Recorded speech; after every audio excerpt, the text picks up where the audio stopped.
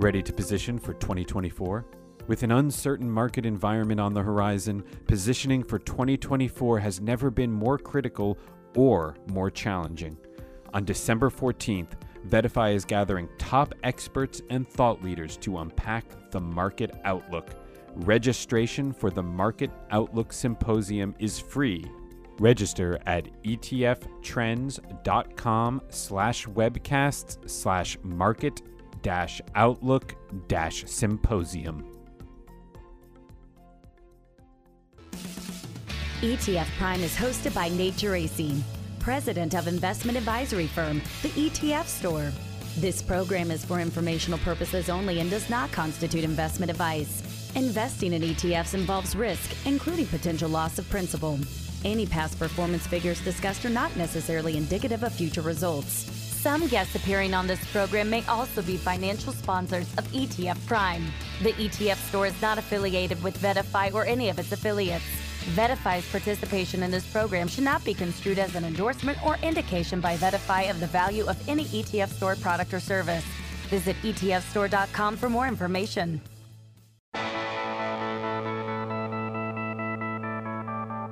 Now it's time for ETF Prime, where we discuss everything you need to know about exchange-traded funds and the world of investing.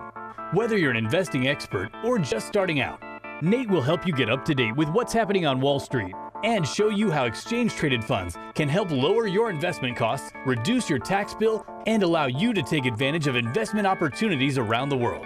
And now, the host of ETF Prime, Nate Geraci. All right, joining me will be Ben Johnson, head of Client Solutions Asset Management at Morningstar, who is, of course, a leading provider of investment research and data, fund ratings, indices. They really do it all.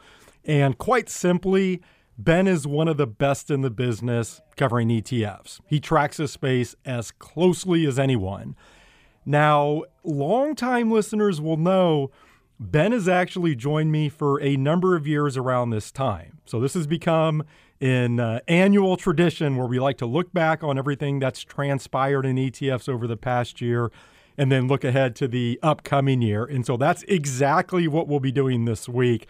And I can't wait for this. I'm just telling you, we have an absolute boatload of topics to get into, to include our usual rapid fire questions, where you're going to hear Ben's ETF story of the year, his ETF of the year, favorite new ETF launch, ETF issuer of the year. Again, we're really going to try and cover it all. So this should be fun. He'll join me in about 20 minutes.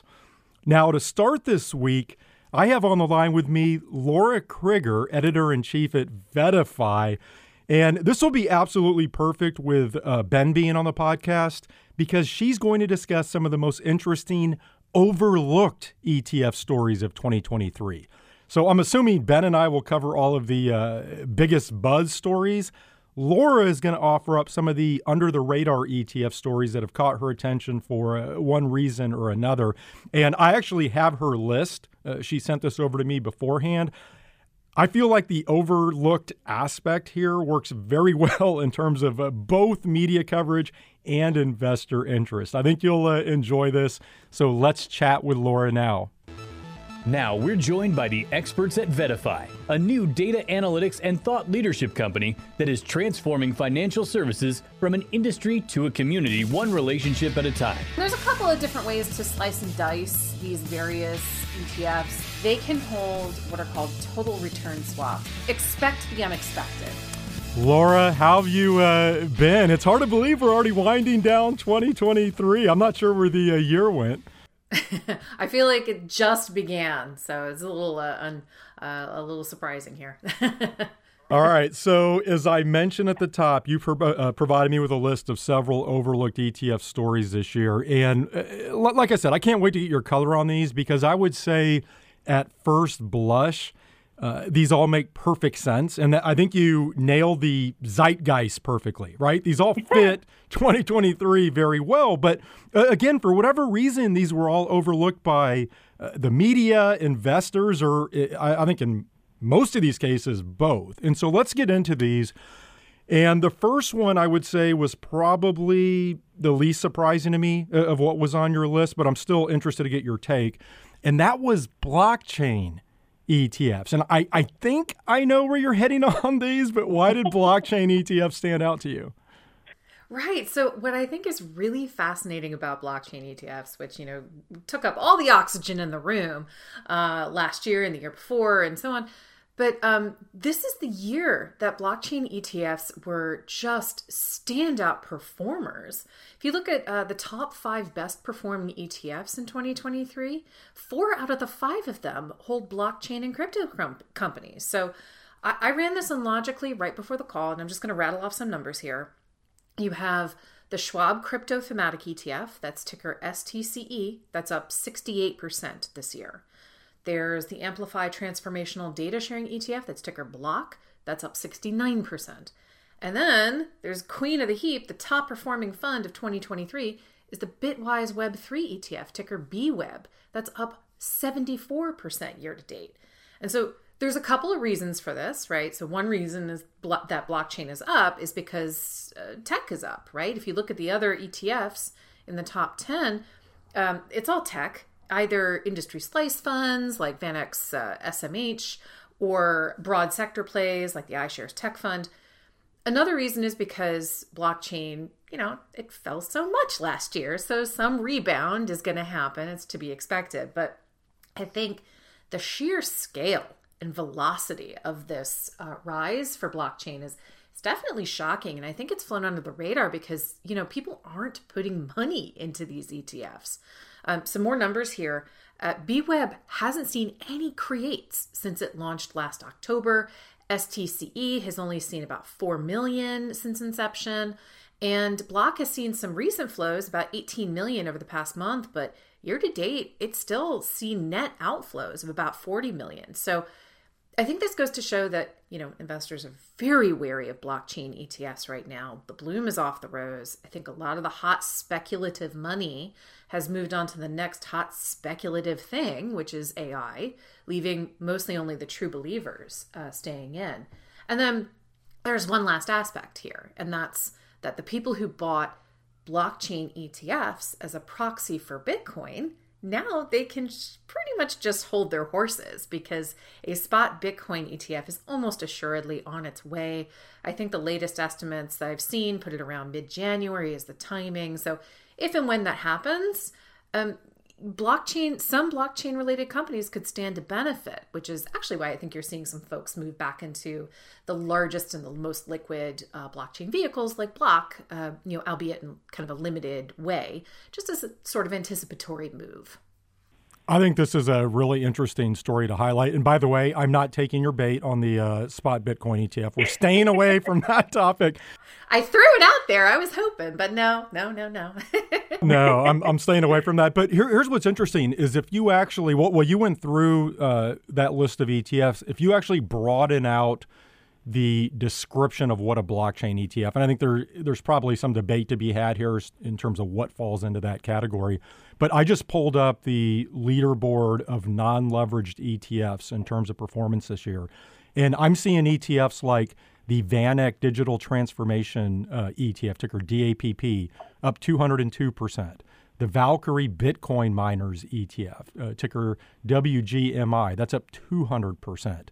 The Invesco Alerian Galaxy Crypto Economies ETF, ticker SATO. These all have great tickers, by the way.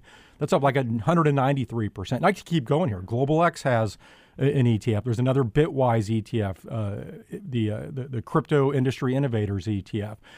And to your point, this is so fascinating to me because these ETFs are all over the ETF leaderboard this year, and there's hardly any flows into these things. And you don't tend to see that in the ETF space. A lot of times you'll see that performance.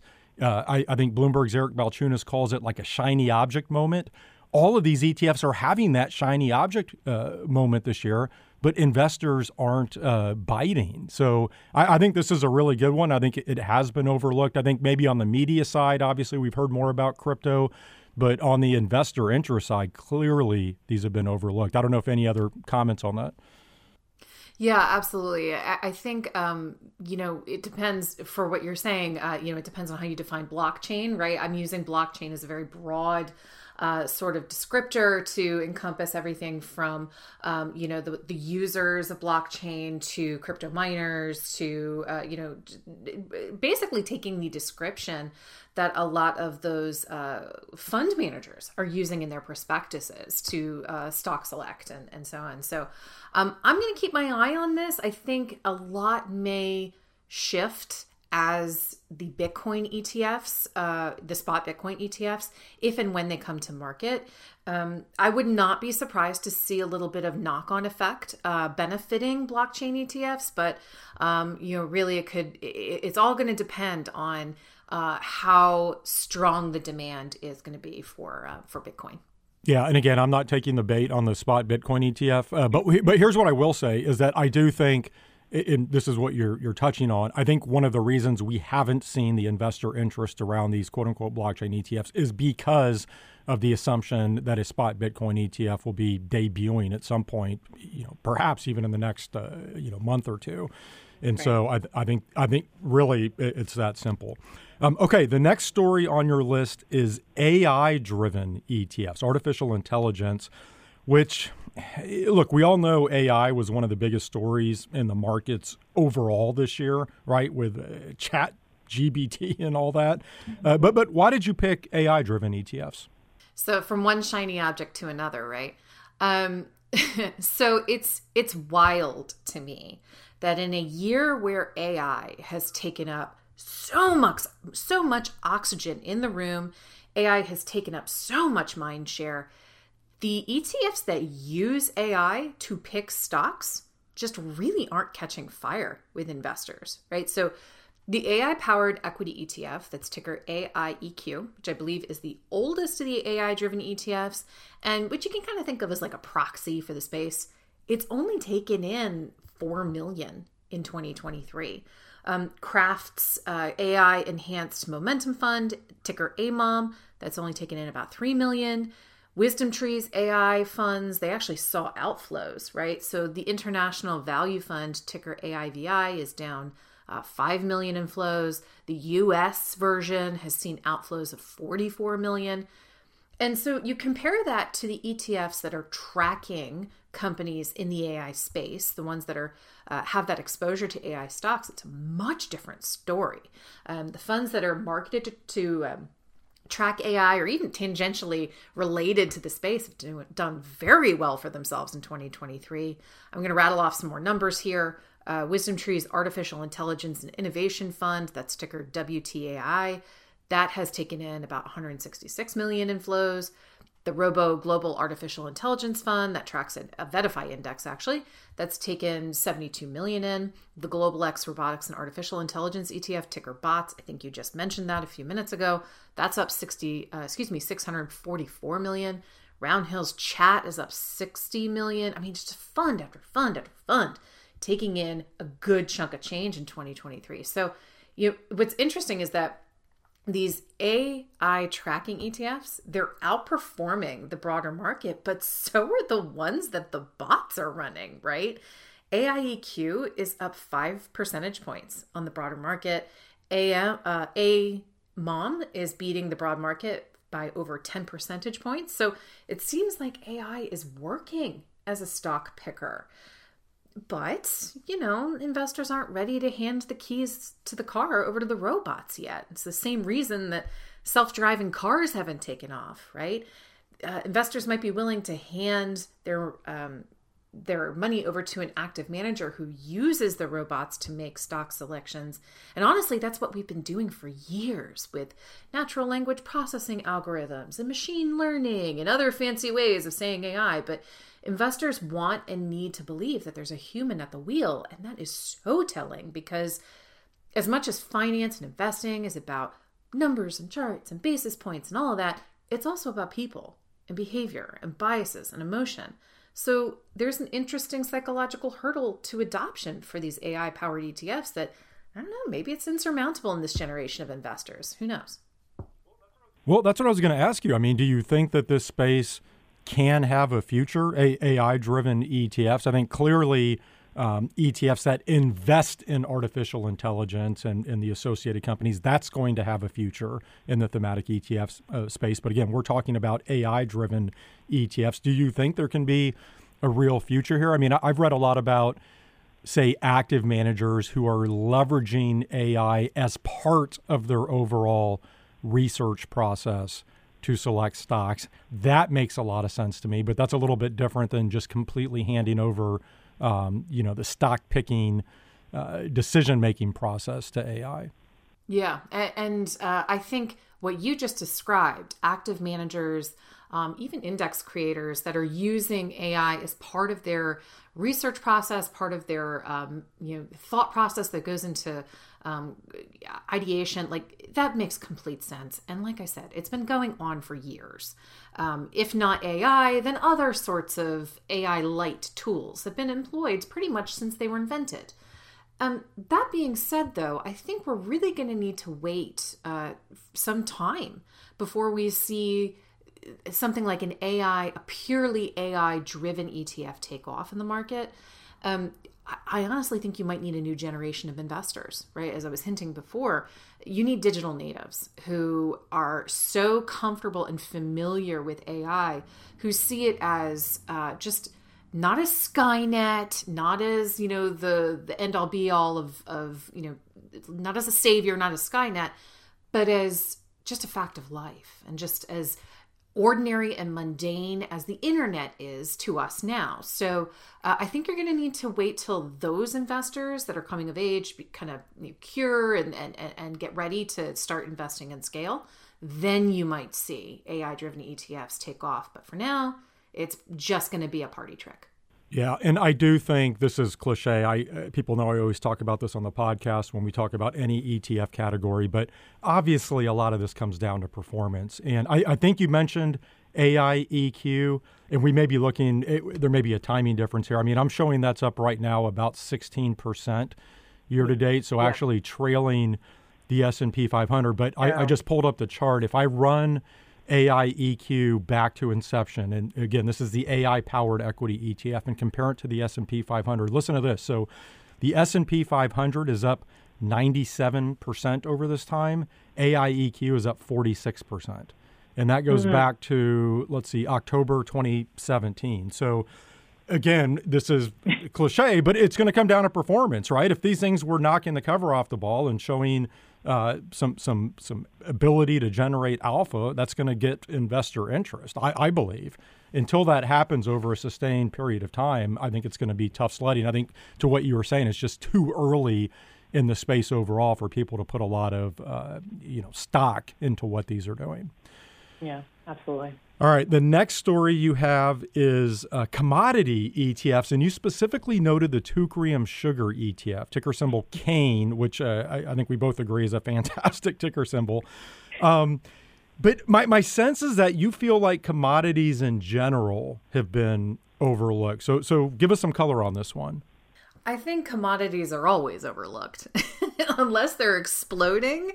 Unless it's, I think 2007, people were giving commodities the due that they deserved, but commodities are perennially under served by our media coverage, even though they're basically the foundations of our economy, right? Like food prices matter more than pretty much anything else. Energy prices matter so much. So there's been so much going on geopolitically this year. The war in the Middle East, the continued Russia-Ukraine war. There's an election cycle coming up. Yeah, I mean, yada, yada, yada. There's so much happening. It's almost like we forgot the world is still in the throes of some really, really, really unusual weather patterns. Places that don't get a lot of rain are being deluged, like the northeastern coast in the U.S. Places that normally do get lots of rain were drought-stricken. Here in New Orleans, I was telling you earlier this year, the Mississippi River was so low that salt water from the Gulf of Mexico is flowing upstream and compromising our drinking water. We thought we were going to have to ration for months. So all of that wacky weather has an impact on commodities prices. Food prices have a very clear supply side component to them. The supplies for agricultural commodities across the board have been extremely challenged this year. And sugarcane is the poster child.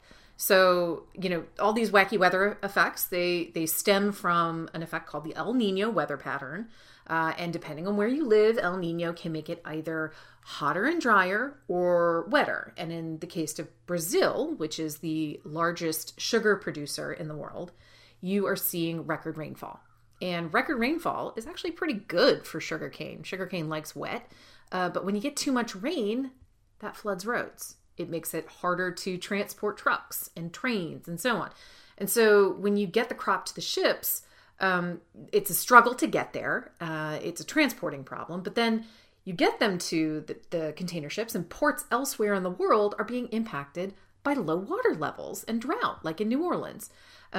There are other countries in the world, like India and Thailand, that also grow a lot of sugarcane, that are seeing these big droughts. And so the sugar isn't growing. India's incoming crop is projected to be about half the output it had from 2 years ago.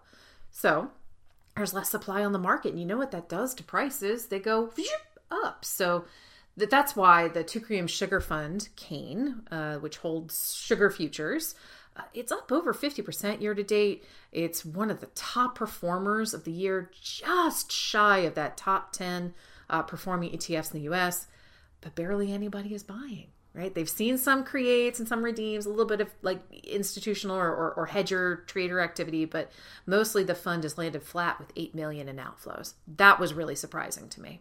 Yeah, that's exactly what I show. Up 53% year to date, 8 million in outflows. And I even just pulled up DBA, the Invesco DB Agriculture Fund, just to see what that looks like. Now, this one hasn't knocked the cover off the ball.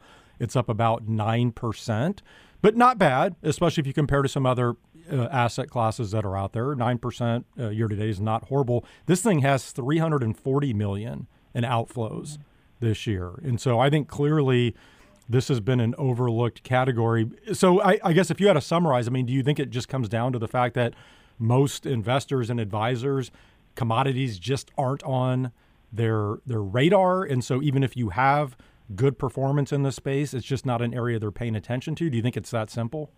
I think it has, I think there's an element of that with maybe newer advisors and newer investors.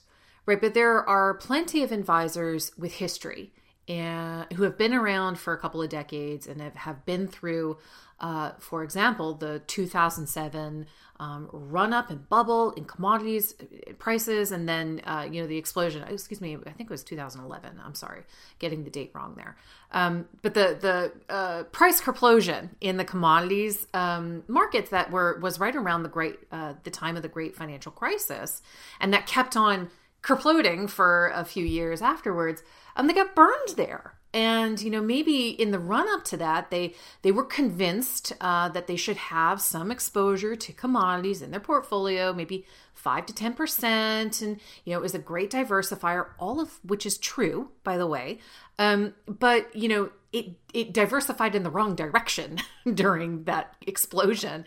And so they got burned and they don't want to touch it again. So maybe a little bit of the same reticence that we're seeing in maybe some of the thematic areas right now, like with blockchain, I guess, is still there. There's still some wounds that are being licked, I guess, from many, many, many years ago. So if you combine that with the fact that commodities just aren't on a lot of people's radars now, I think maybe that might be why we're not seeing more people take advantage of these run-ups.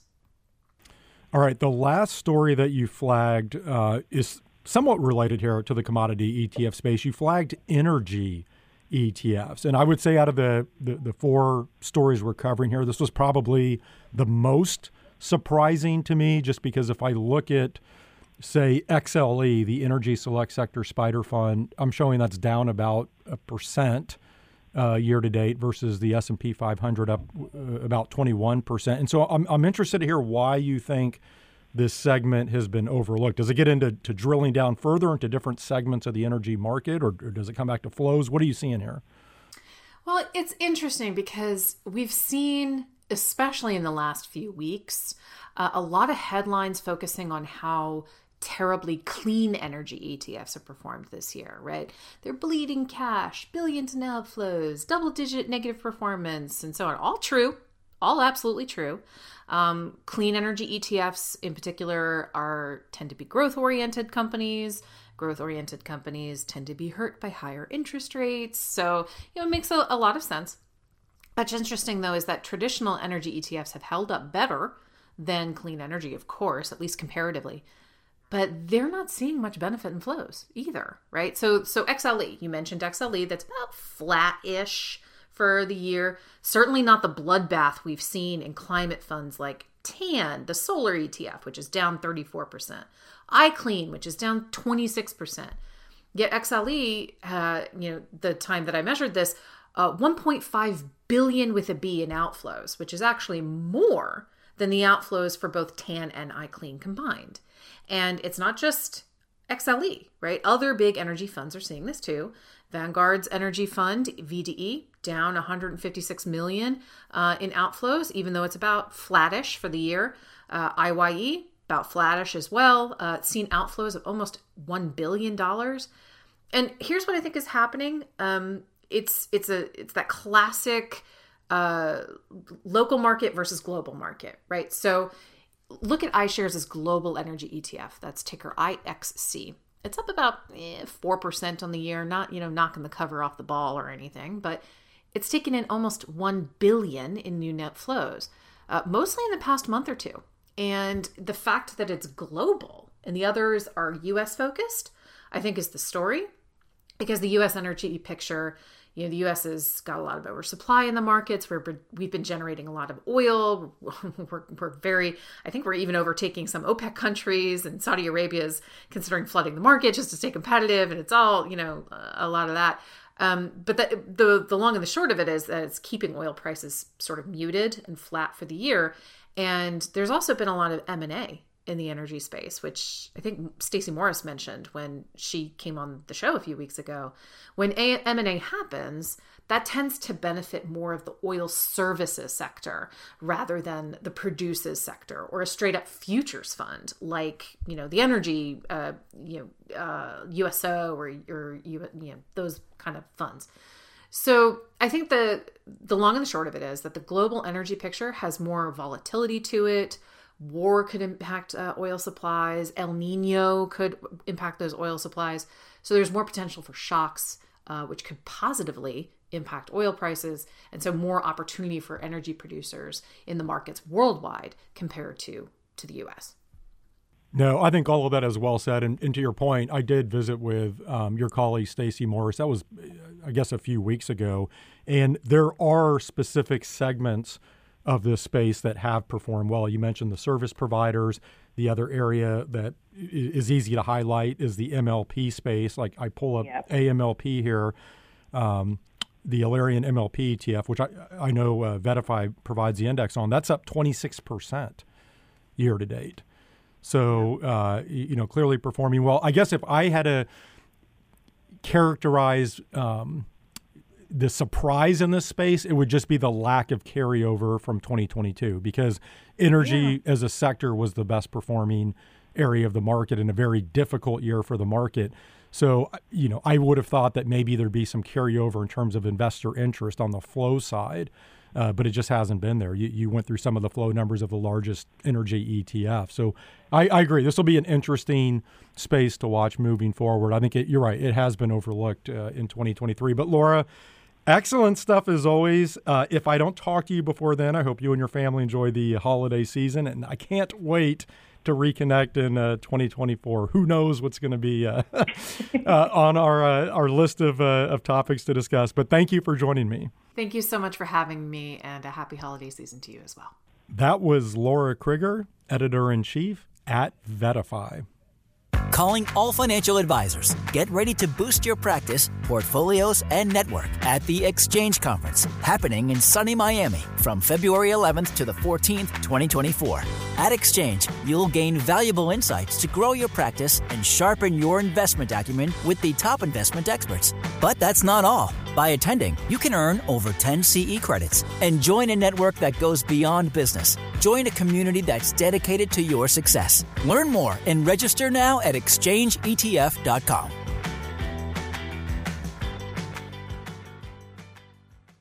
Looking for exposure to the aerospace and defense industry? The Gabelli Commercial Aerospace and Defense ETF, managed by Lieutenant Colonel Tony Bancroft, provides the tax efficiency and cost effectiveness of a traditional ETF with strong returns generated by active management. Invest in security, soar with prosperity with GCAD. Visit gabelli.com/funds/ETFS/GCAD to learn more.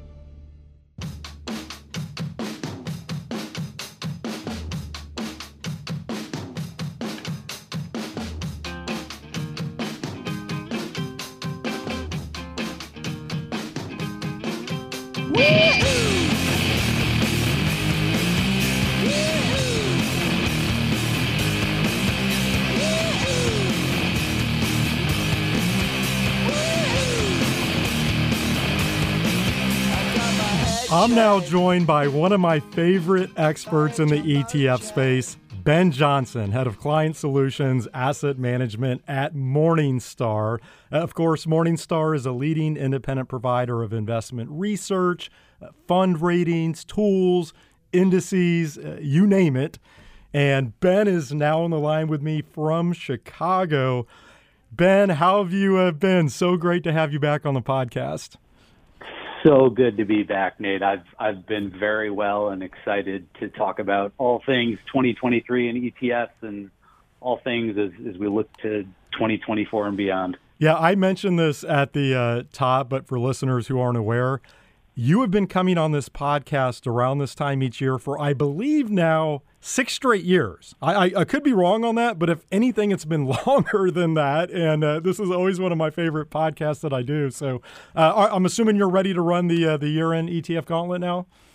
Definitely, Nate. Yeah, it's a holiday tradition. You know, chestnuts roasting on an open fire, and my not so hot takes roasting on ETF Prime. So looking forward to it. All right. So as usual, we are going to cover a ton of ground here. And let's just start bigger picture by looking back at ETF flows in 2023, which for the most part, I would say we're pretty muted overall. But, you look now, I mean, we are closing in on $500 billion in inflows, which isn't too shabby.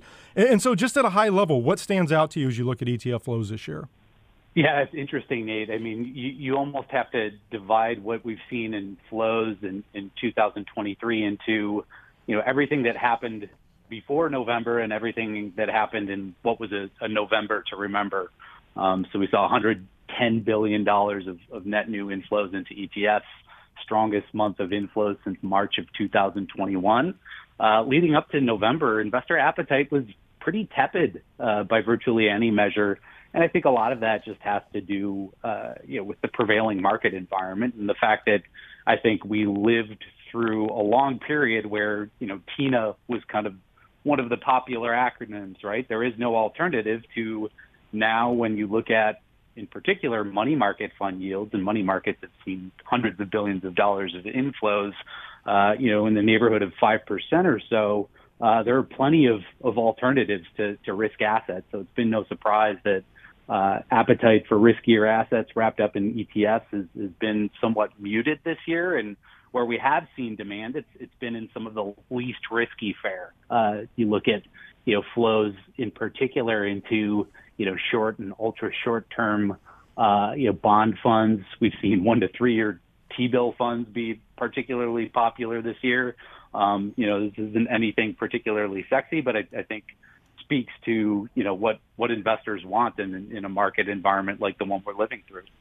I love the November to remember on ETF flows. I may have to use that. All yours. On the year-to-date flow, so I show about $460 billion into ETFs overall.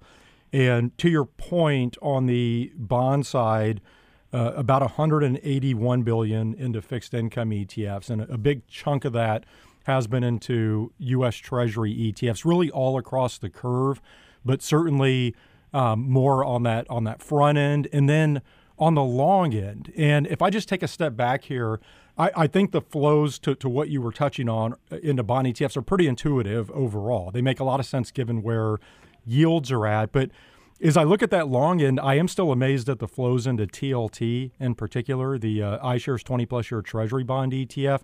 I show about 23 billion into that ETF. And again, to your point, there is now income and fixed income. We knew that coming into the year. And so maybe not a huge surprise to see investors look at this space. But were you surprised at all by TLT in particular? And again, I don't want to get too far into the weeds on ETF specific flows, but I do think TLT was one of the biggest stories this year. What did you make of that?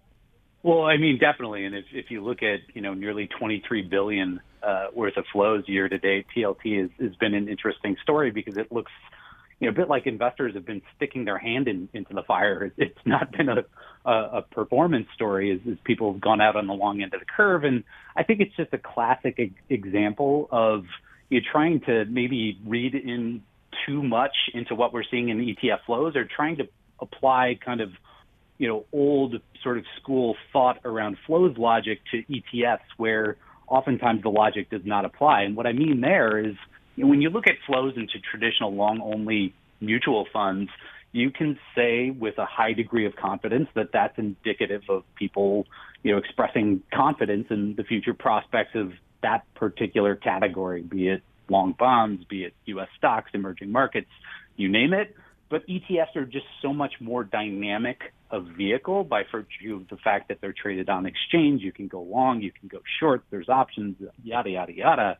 You've got a much broader, deeper, richer, more diverse investor base and set of use cases with ETFs that make it exceedingly difficult to apply that same old logic to what we see in ETF flows. So, there's an example, of, a significant portion of flows into TLT actually being a derivative of flows into the triple levered version of the same product from Direction, TMF.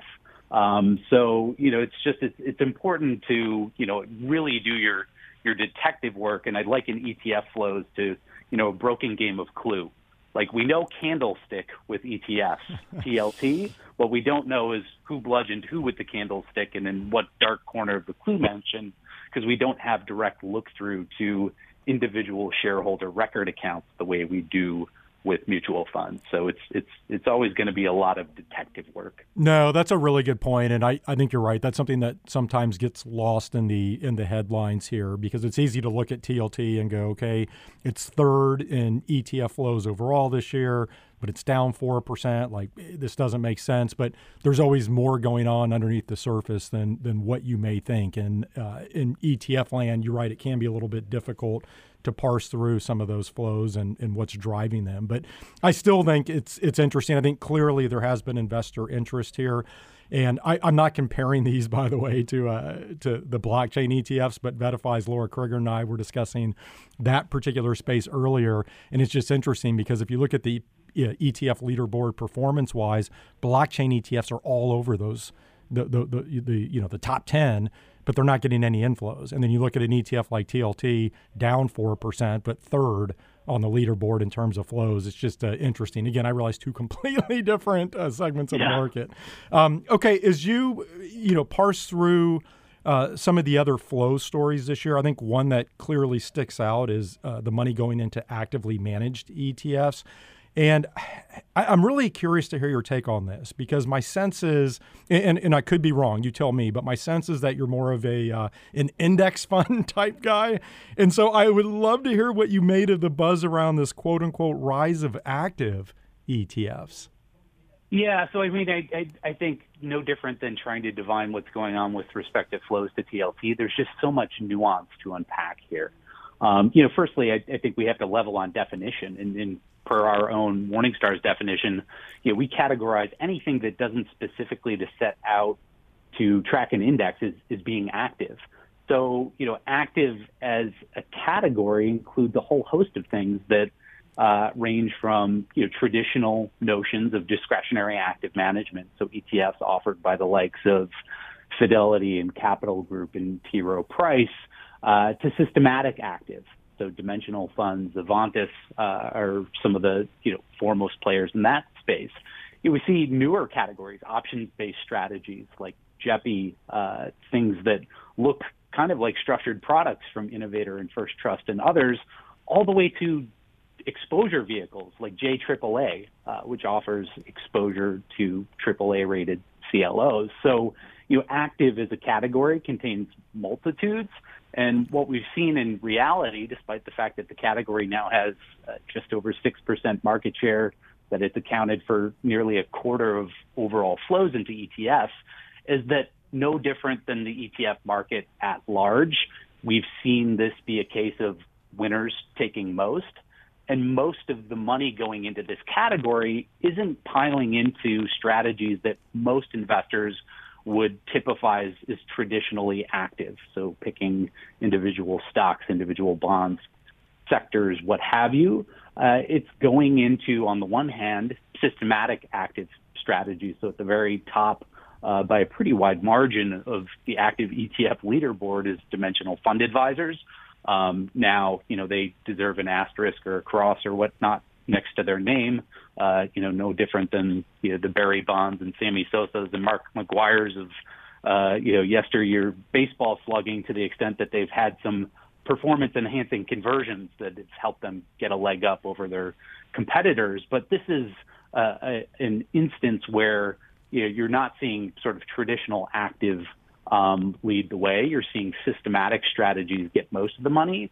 The one common theme, I would say, that we see driving success across the board, whether you're DFA, Avantis, or indeed even Capital Group, is the rise of model portfolios. And a lot of those flows, a lot of that success has really piggybacked on the growth of these templates for portfolio construction that are increasingly popular with advisors, especially new advisors who are, never going to set out to, try to be the next, Peter Lynch, and are happy to outsource portfolio construction to a third party. And increasingly those third parties are either, their office of the CIO or their asset managers. So that's, I think, been an interesting area of growth, not just for active, but for ETFs writ large, and will continue to drive a lot of flows in the future. Okay, so I think several things to unpack here. I guess first, how much do you think cost has played a factor in this rise of systematic active ETFs? Like I just pulled up, you mentioned Avantis and Dimensional. And if you look at the average expense ratio, actually for both of those issuers, it's 24 basis points. And so to your point, if these strategies maybe look a little more index-like than what people are used to seeing, and you can still get them for 24 basis points. I mean, I think clearly that's something that resonates with investors. Do you think cost has been a big driver behind this? I think cost is a gravity-like force, irrespective of where you are in the asset and wealth management industry. What I would say is that with respect to some of these success stories in actively managed ETFs, I would argue it's not anything new with respect to how they've priced their asset management products historically. DFA, Capital Group, Avantis, relative newcomer, but with DFA DNA, being very cost conscious has been part of sort of their worldview, their approach to serving clients and pricing their products from the very get-go. So what is net new, Nate, I would argue really is the wrapper, right? It's the ETF wrapper.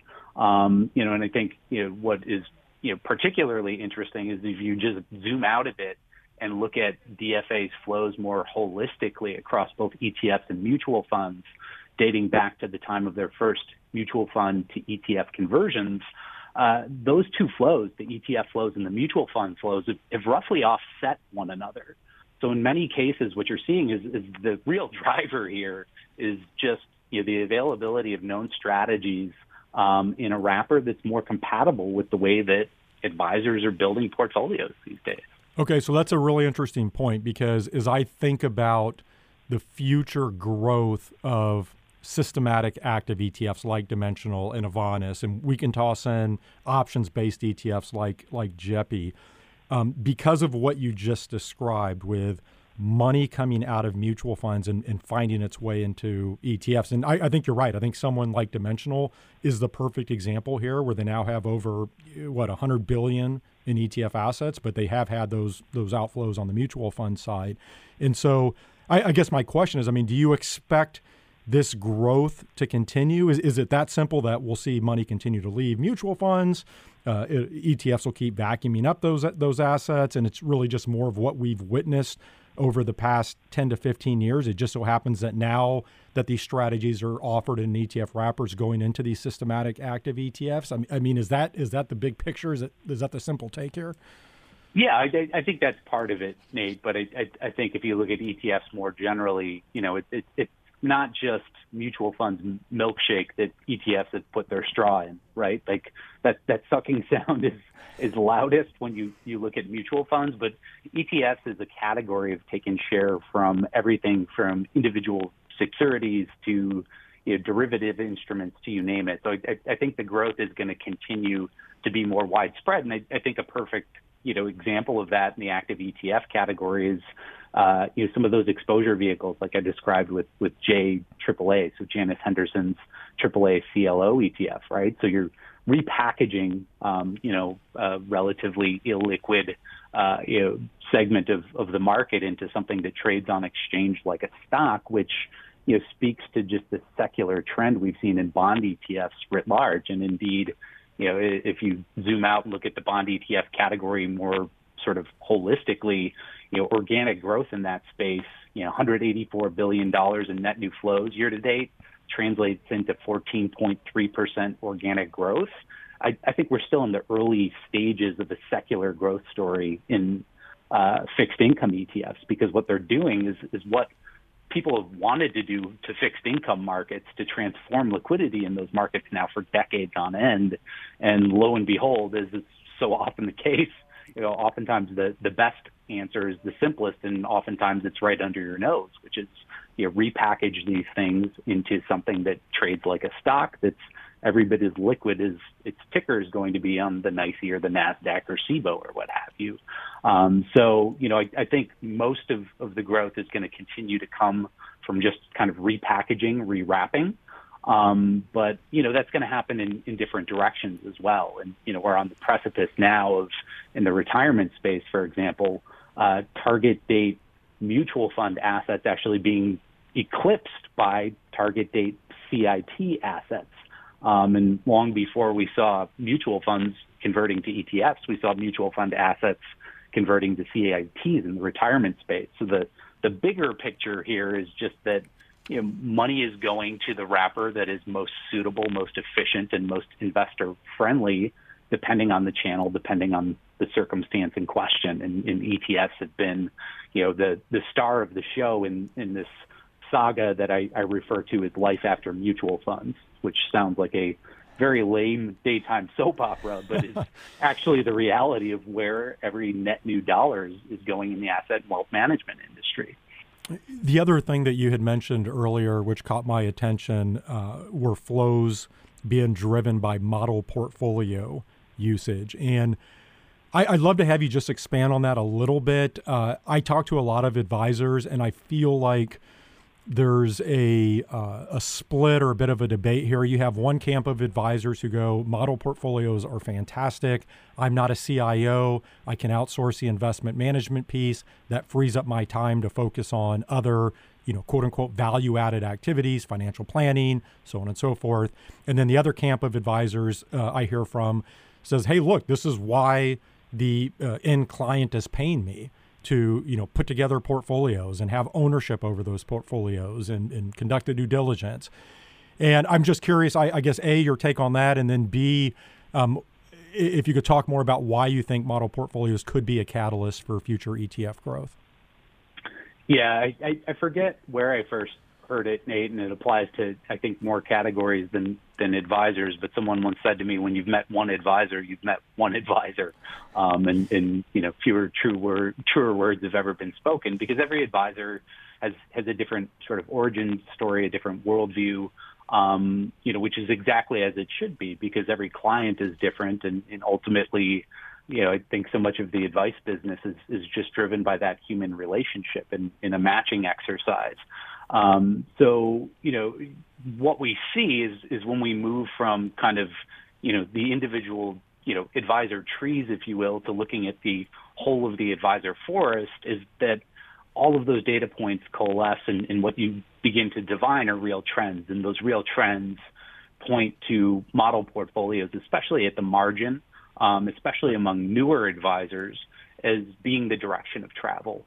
And that's because portfolio management is very difficult and not necessarily an area where most advisors on average are going to add a ton of value for their clients.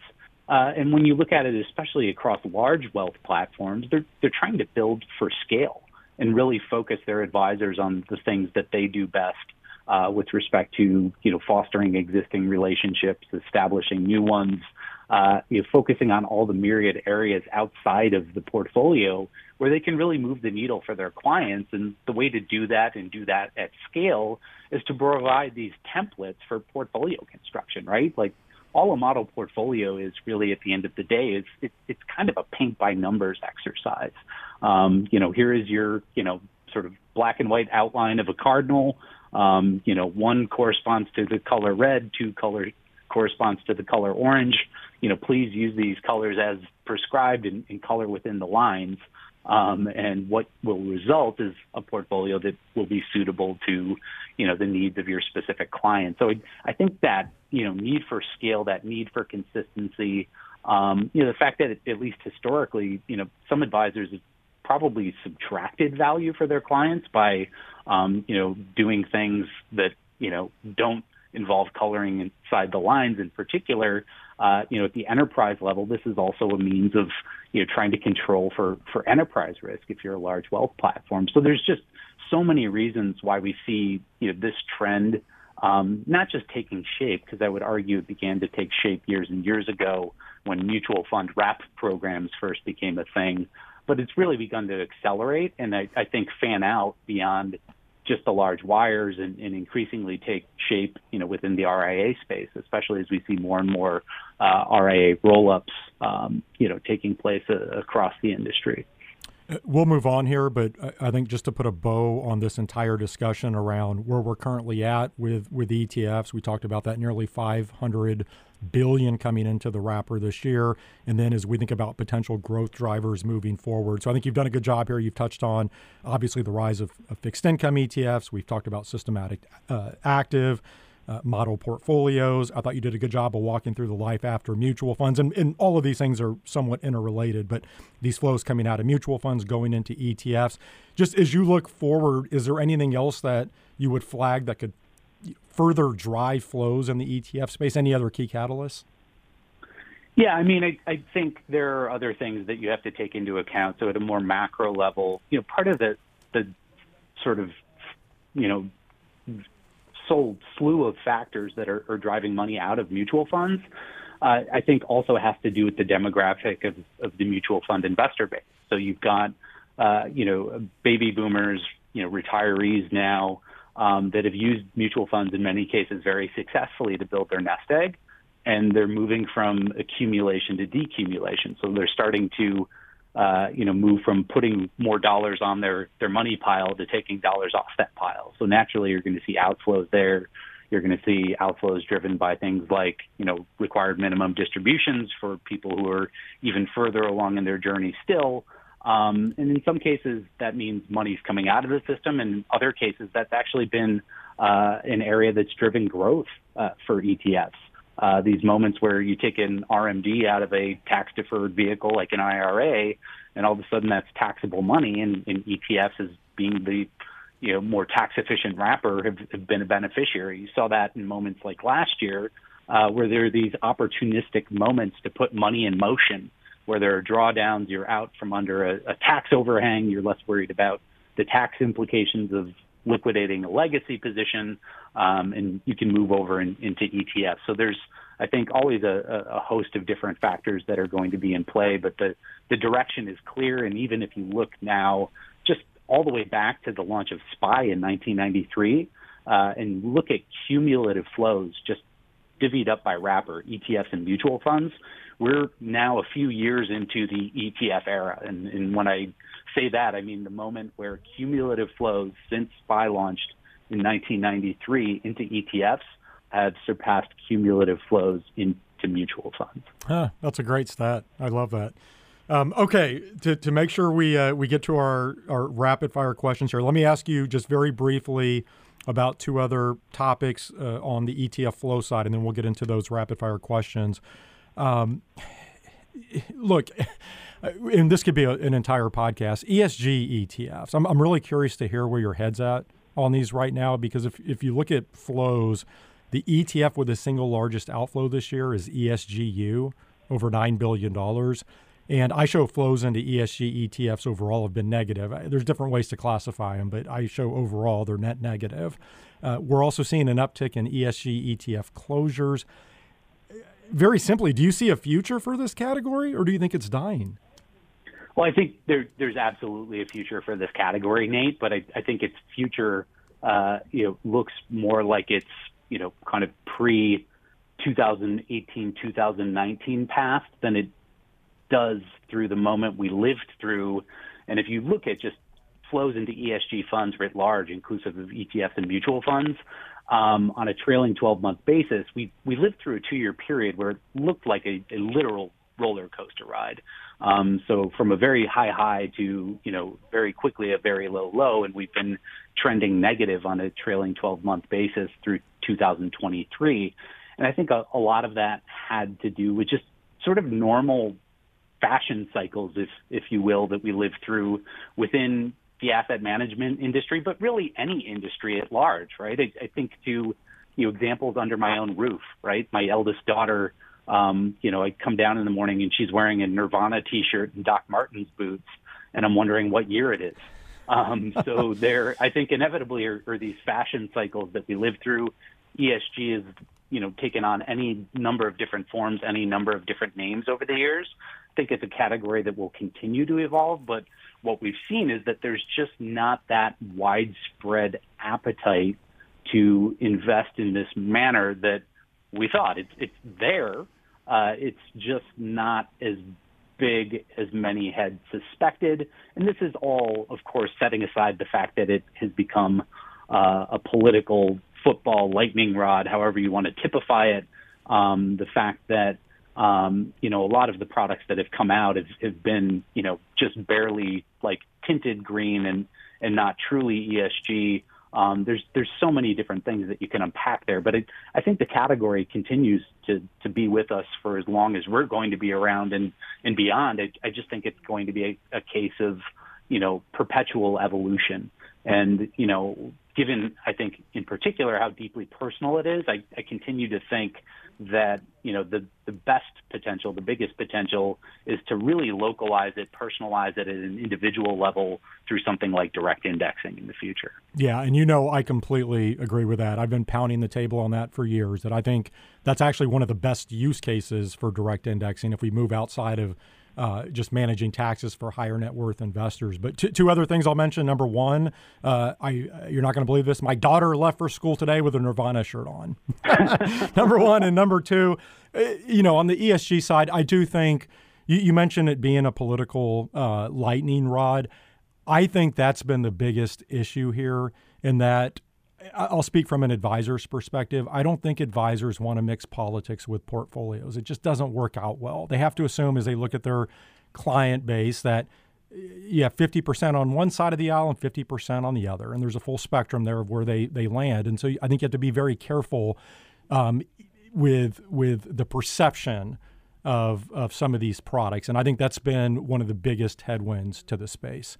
Okay, just real quick, the other flow story that stuck out to me, Ben, was thematic ETFs, and I would say more specifically ARK Invest, because if you look at ARK this year, it's really interesting. So their ETFs have performed pretty darn well across the board, but you look, I pulled this up this morning, they still have about $1.3 billion in outflows. Any quick thoughts on that? Yeah, I mean, I think it's a case of once bitten, twice shy. And if you just look at the category writ large, my colleagues, Kenneth Lamont and Matthias Matola, just a few weeks ago published an analysis looking at the difference between time-weighted and cash flow-weighted returns. So trying to size the classic behavior gap in this category. And what you see is that investors on average only actually are able to capture about a third of the returns that thematic funds, active, passive, ETF, mutual fund globally are able to produce. So it's a category that, irrespective of how well these funds have performed, investors have really struggled to use them well.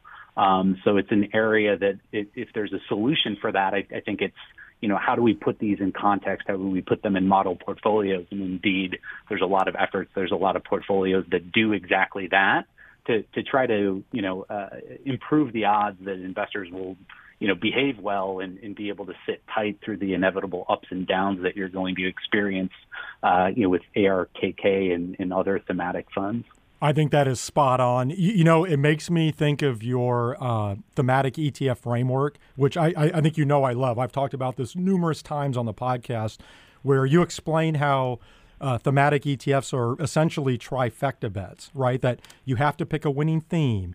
You have to pick an ETF that actually captures that theme. You have to get the timing right. So you basically have to be right on three things to win. And if you have a DraftKings account like I now do, then that's not exactly easy to do. Not easy. Yeah, and so I do wonder if more investors are realizing that. And you make a good point that I wonder if what will help drive growth in this space moving forward is the model portfolio uptake. Because I do think thematic ETFs can play a role behaviorally in a portfolio. I'm not going to get down that rabbit hole today, but I do think for certain investors, having that cocktail party talking point and at least the potential for upside or being invested in a space that they're passionate around, that can help them. Let's say you have a 5% allocation to a thematic ETF that covers one of those areas. That can help them stay invested on the other 95% low-cost, globally diversified portfolio. And so I do think there's a role for thematic ETFs, but you're right. If you look at just the performance track record here and more specifically how investors have performed with these ETFs, it hasn't been great.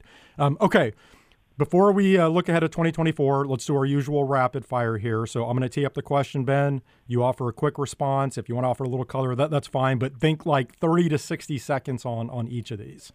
Yeah. All right, your ETF story of the year.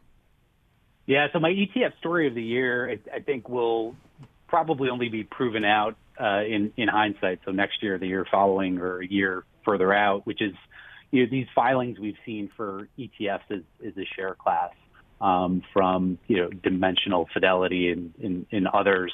I think we see a lot of people talk about mutual fund to ETF conversions. I think the single most efficient means of converting mutual fund assets to ETF assets is by appending an ETF share class to an existing mutual fund. And if you need proof, look no further than Vanguard, that's been doing this now for years. So, the SEC has no real sort of end date on this. It's sitting on their desks. I would expect next year we'll see more filings for ETF as a share class to kind of force the SEC's hand to say something about their thoughts on it. But if you look at the contents of the Dimensional and the Fidelity filings, they were very thorough, very thoughtful, picked apart bit by bit all of the myriad reasons that ETF as a share class was set aside when the ETF rule took shape. I think this could be, a real game changer with respect to the future growth trajectory of the ETF wrapper at large. Yeah, I think that's a good one. And you're right. I think it's funny because we talked about all of the potential drivers of future ETF growth earlier. We didn't touch on this one. And I think this could be another huge catalyst when you think about allowing traditional fund companies who are entrenched in the retirement plan space. They have large amount of mutual fund assets and 401ks and such. Allow them to keep that, which is a cash cow for them, but still pursue the ETF market much more cleanly. You can see how that, just the upside there, it's a win-win for those types of companies. All right, your ETF of the year, as in a single ETF that you would highlight. Yeah, I mean, at the risk of being kind of too conformist and obvious, I think JEPI is the winner this year. Another monster year from this fund. Nearly $13 billion in inflows.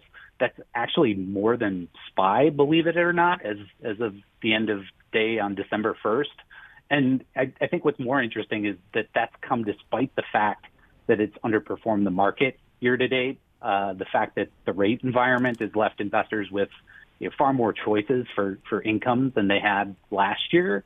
And I think it's also interesting just to the extent that it's created new competition in a way that's reminiscent of the boom we saw in currency hedged ETFs that Wisdom Tree pioneered with DXJ and HEDJ all those years back. In this category, we've seen competition now emerge from BlackRock, Morgan Stanley, Goldman Sachs, and others. But what I would argue here is that unlike the case of currency hedged ETFs, which saw kind of a boom bust cycle of sorts, they're still very much around, of course. My guess is that this category is going to be more of a secular demand story, have a bit more staying power, and be somewhat less cyclical than what we've seen with FX hedged ETFs. I think JEPI's a good one, if for no other reason to what you were touching on.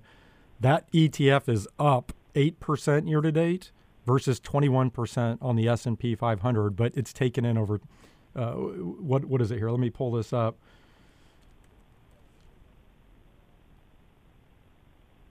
Yeah, $13 billion in flows. So yeah, that's a good one. Okay, your favorite new ETF launch? Yeah, so favorite new ETF would have to be the Schwab High Yield Bond ETF, so SCYB. This is a late comer to a space that has already some very well established, deeply entrenched competition. But I would argue that this is an ETF that's emblematic of all that's good about the ETF category, which is really competition. The competition to deliver it as a low a cost, as tax efficiently, as widely available, as liquid as possible, exposure to segments of the market, to investors. And SCYB, priced at 3 basis points, is really kind of bananas. I mean, you talk to people who've been around high yield bond markets for decades now, and if 10 years ago you were to say to them, you know what, you can trade high yield beta on the NYSE, on an equity ticker, and we're going to charge you 3 bips for that, they would chase you out of the room. They would say you were absolutely crazy. So for so many reasons, I think SCYB is really just a quintessential example of how the ETF category has really pushed the envelope and benefited investors around the world. I like that. And I agree with you. It's mind-boggling that you can get high-yield bond exposure now for 3 basis points. I still can't believe it as long as I've been in the ETF space. The other thing, I believe if you look at Schwab's bond ETF lineup, aren't they all 3 basis points or somewhere close to that? It's amazing. I mean, their fixed income lineup overall is priced extremely competitively. All right, very quickly, your favorite new ETF ticker? Yeah, so favorite new ETF ticker, it was a tough choice this year, but I picked BEEZ, B-E-E-Z. So that's Liz Simmy's Honeytree U.S. Equity ETF. Yeah. There's a fine tradition of critters around the ETF space, spiders, vipers.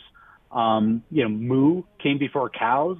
So we had a pair of different buzz ETFs before we had bees. So I think there's something poetic about this ticker as well. So bees gets my nod for favorite new ETF ticker. That's a good one. I actually had Liz Simmy on the podcast a couple of weeks ago. So she's with Honeytree Investment Management. It's a Honeytree U.S. Equity ETF. So I thought bees is absolutely perfect there. That's a good one to flag. All right. Lastly, your ETF issuer of the year. Yeah, so for ETF issuer of the year, I've got to give the nod to the team at Avantis, and for a variety of reasons. I think you hear, in a market now that's 30 plus years old, that's very competitive, that's very saturated. They're really proof that there is the potential for success, and their range now is up above $30 billion in assets under management. And that formula for success is really a thoughtful, thorough, proven investment strategy at its core, applied consistently across a lot of different markets, delivered in an efficient wrapper, one that was built, again, with model portfolios in mind, and one that was priced very competitively from the get-go. So I don't think there's any secret, really, any more magic formula that's new. as we discussed before, Nate, I think the new bit of this, is just delivery, right? It's hey, wrap this in an ETF wrapper because that's, where the demand is. That's the wrapper that in many cases, more cases every day, is the wrapper of choice for your current and prospective investors. Yeah, Avanis is perfect, right? Because it does embody everything we discussed earlier with this rise of systematic active ETF. So I think that's a good one. All right, Ben, it's your lucky day because we're running short on time. And I know you're not big into predictions because I know every year we do the same song and dance where I try to pin you down for a prediction for the upcoming year. And, we dance around. You tell me how you don't like to make predictions, but we have a minute left. So I'm going to try to get at least one prediction from you, just something that you could actually be wrong on next year. Give me one prediction for 2024. Nate, this is my early Christmas present to you because it's specific to Bitcoin ETF. So my prediction is that if Bitcoin ETFs get the go-ahead next year, get the nod from the SEC, and we see either a shotgun start or something vaguely similar to that, I think adoption is ultimately going to fall short of many folks' expectations. And I've seen some figures published by Gemini and others that try to back into, year one flows based on the total addressable market. I generally think that most people that want exposure to Bitcoin have already generally figured it out. I think the barriers to adoption of an ETF are going to be higher than many suspect. That's not to say that, it's not a solution for some. I just think that, it's going to be probably a disappointment relative to expectations. Not probably nearly as disappointing as what we've seen with Ethereum futures ETFs, but nonetheless probably not in the range of, I forget what the Gemini figure was, but it was billions upon billions of year one flows. I like that. That's a good one. Maybe out on Twitter or X, we can make a formal bet on where assets are going to land.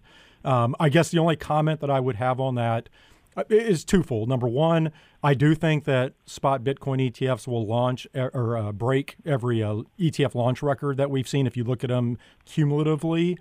But to your point, I've talked a lot about how if you can own a spot Bitcoin ETF in your Schwab account, that's not it's not a huge leap, at least in my mind, to get to the point where you can actually own Bitcoin direct in your Schwab account. And once that happens, and that, that's already being built, like I think about Fidelity Digital Assets, right? Once that happens, there's no need for a spot Bitcoin ETF. And so I could see a scenario where we have a lot of demand early on, and then actually that demand wanes as it becomes easier to own Bitcoin. But we'll see. I think that's a good prediction. And again, we'll have to come up with an asset threshold for a wager. But Ben, like I said, I always enjoy this every year. I really appreciate you taking the time. I hope you and your family enjoy the holiday season. Thank you for joining me.